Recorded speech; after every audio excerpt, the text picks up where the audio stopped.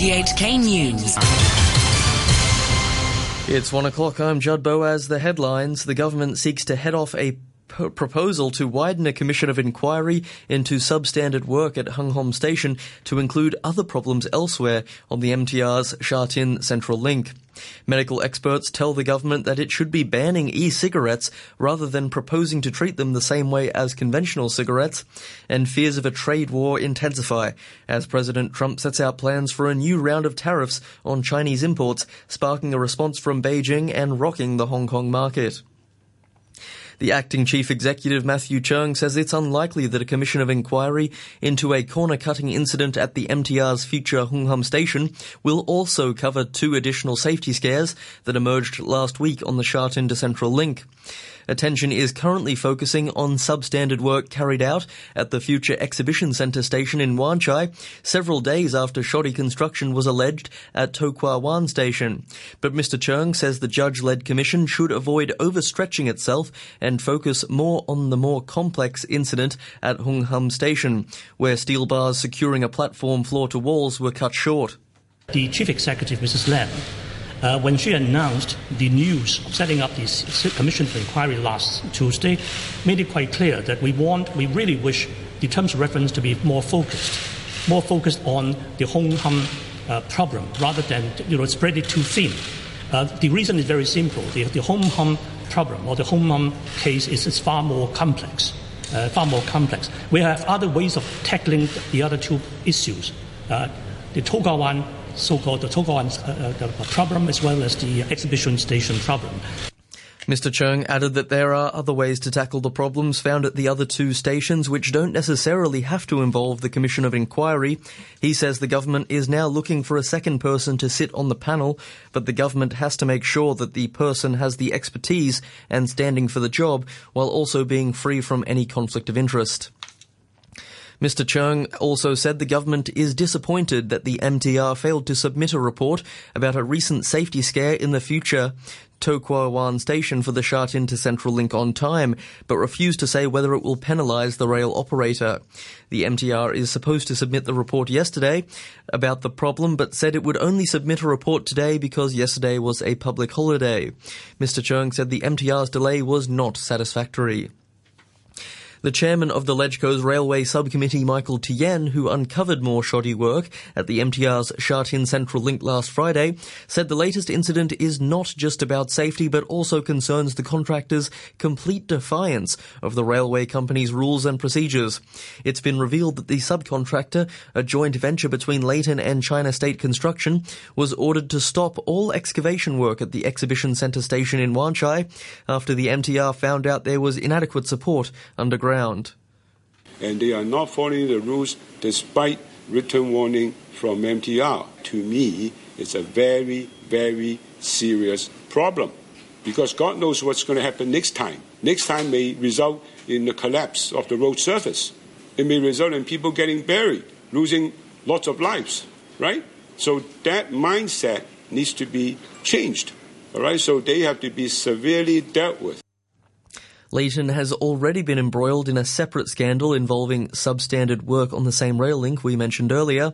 The government has ordered it to submit a report and has warned that it could be stripped of its licence. Mr Tien welcomed the move but said the government should have taken action earlier. They should have done it 12 days ago.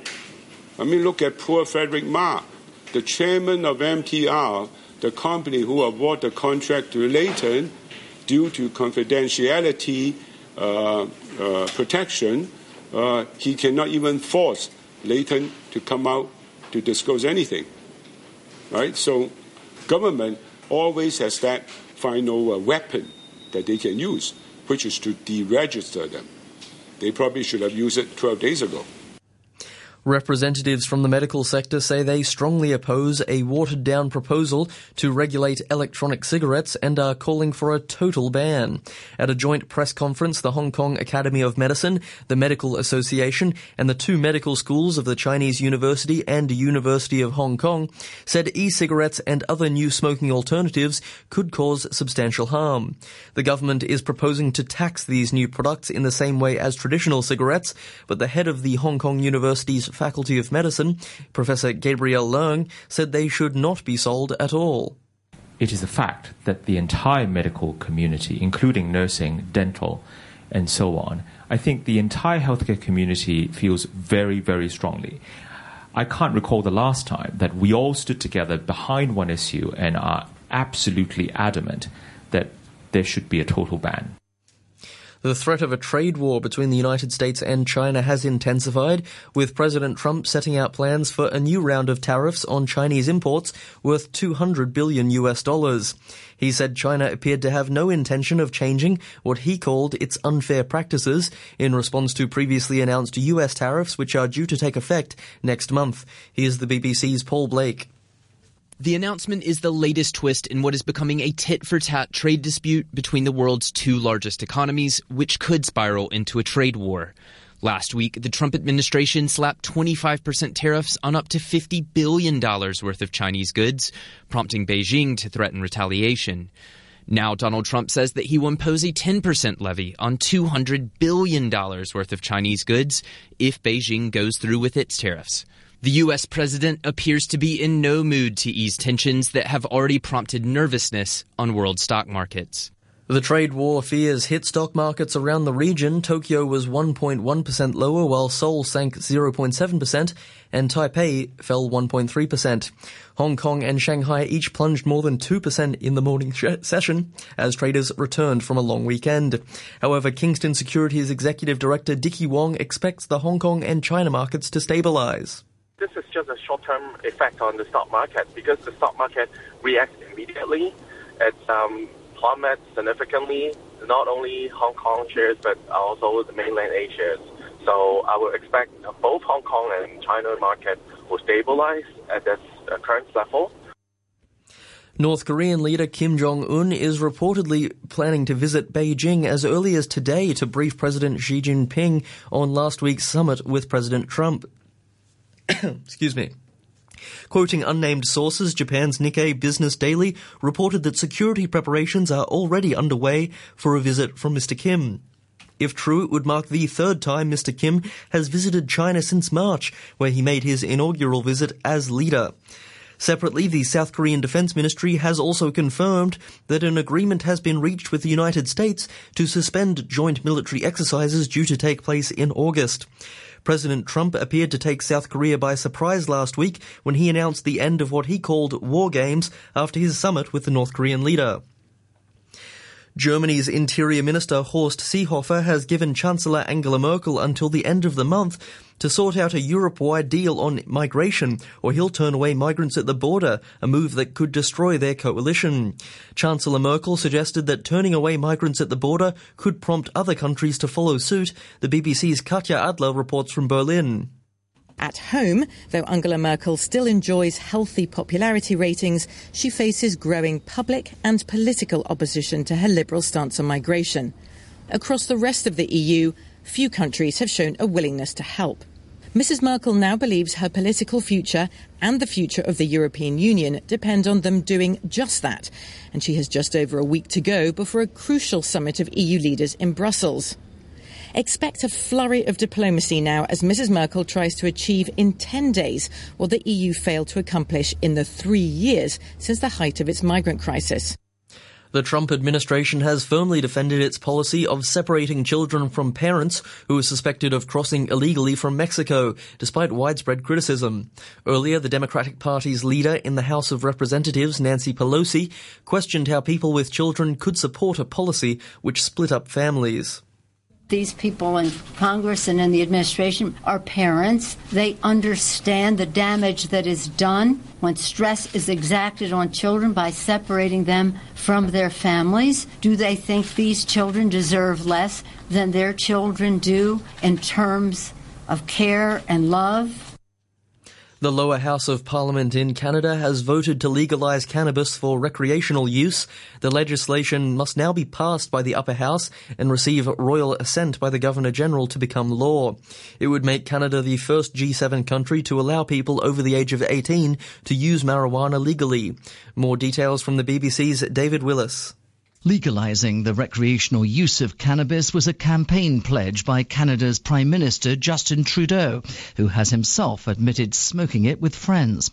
One ongoing area of debate has been over the home cultivation of the drug, with the government arguing that since it's already legal for Canadians to grow it for medicinal purposes, the same should be true for recreational users. Once enacted, anyone over the age of 18 would be able to buy pot from authorised private or public retail stores or by mail order. An electric plane has made its maiden flight in Norway as part of the country's attempt to tackle climate change and air pollution. Norway is planning to electrify its entire transport system, as the BBC's Roger Harrobin reports. Norway will stop the sale of petrol and diesel-only cars in 2025. A programme to electrify the country's many ferries is already underway, and now the maiden flight of Norway's battery-powered plane has taken place. Just a 2-seater for the moment, but a 19-seater is being developed. The nation's wealthy citizens still rank among the world's highest carbon emitters. That's partly thanks to the CO2 generated to make the goods they import, partly because they take polluting long-haul flights to avoid the winter.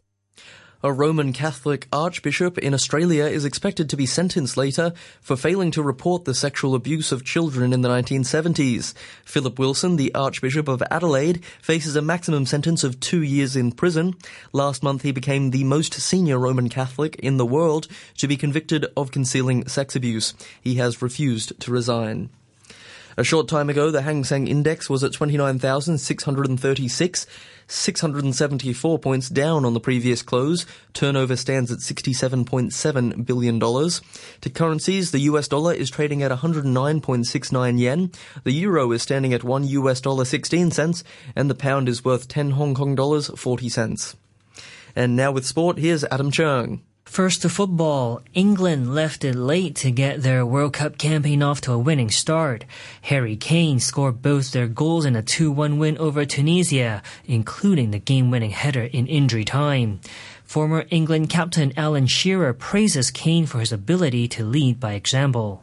When the manager is looking for someone to do something on a pitch, he looks to his captain to give him a bit of inspiration, to give him hope, give him belief. And Harry has given him all of that tonight. 2 very, very good goals, 2 well-worked set pieces. No one can say they didn't deserve to win the game, because they did. They created so many chances. Tunisia's Feryani Sassi cancelled Kane's opener on a penalty against the run of play after Kyle Walker was penalised for an elbow. But England created good chances and could have won by more than just a goal. Former England midfielder Frank Lampard was particularly impressed with the performance of Jordan Henderson in the midfield. With Jordan Henderson, I wasn't probably sure what kind of midfield player he was a couple of years ago. A bit of an all-rounder. But he's certainly a leader. He's matured on and off the pitch, and I think he's used a real intelligence to take that role. He's got great drive in him, but the one question you mentioned there is, can he unlock that pass a bit earlier? And we saw that he can tonight. England are only second in their group after Belgium thrashed Panama 3-0 with Romelu Lukaku scoring twice. In the early game, Sweden beat South Korea 1-0 after Andreas Granqvist scored a second-half penalty awarded by the video assistant referee. Another Asian side opened their campaign tonight when Japan faced Colombia.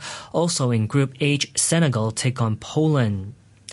Mohamed Salah faces a late fitness test to see if he can play for Egypt against the host nation Russia tonight. The Liverpool forward missed Egypt's opening defeat to Uruguay with a shoulder injury picked up during the Champions League final. The BBC's John Bennett reports from St. Petersburg.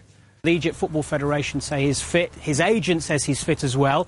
But Hector Coupe in the pre-match press conference said he still has to pass a late fitness test to prove he is fully recovered from that shoulder injury he suffered in the Champions League final 23 days ago in Kiev. As for Russia, 5 days ago, there was a lot of negativity around the host nation's team. Now there is a lot of expectation after that 5-0 win against Saudi Arabia. They could qualify for the last 16 after just 2 games with a win. But Mohamed Salah could be standing in their way. In other football news, Antoine Griezmann has signed a 5-year contract extension with Atletico Madrid. The France forward is currently playing in the World Cup and was on target for his country in their opening win against Australia on Saturday. Griezmann had received an offer from Barcelona, but Atletico CEO flew to Russia on Monday to make him sign the new contract. And that's your look at sports. And that's the news from RTHK. I'm home. Can I shelter in your arms before the storm? 'Cause I can't hold on to this feeling in my heart that don't belong. So many times I try to give it up. You're the air that I'm breathing. You're everywhere that I go. I can't get enough of your love. And baby, I can keep hiding from it. I can play strong, break the door open, but I still can't run. Have it too late before I know what I've done. Can't for a moment, but I stay too long. Your words, your words. Couldn't stand something else, stay too long. Too close, too far gone. Couldn't stand something else, stay too long. Oh, can't think straight. Every time I close my eyes, you call my name. And I can't explain how my body lets your love take over me. So many times I try to give it up. You're the air that I'm breathing. You're everywhere that I go. I can't get enough of you.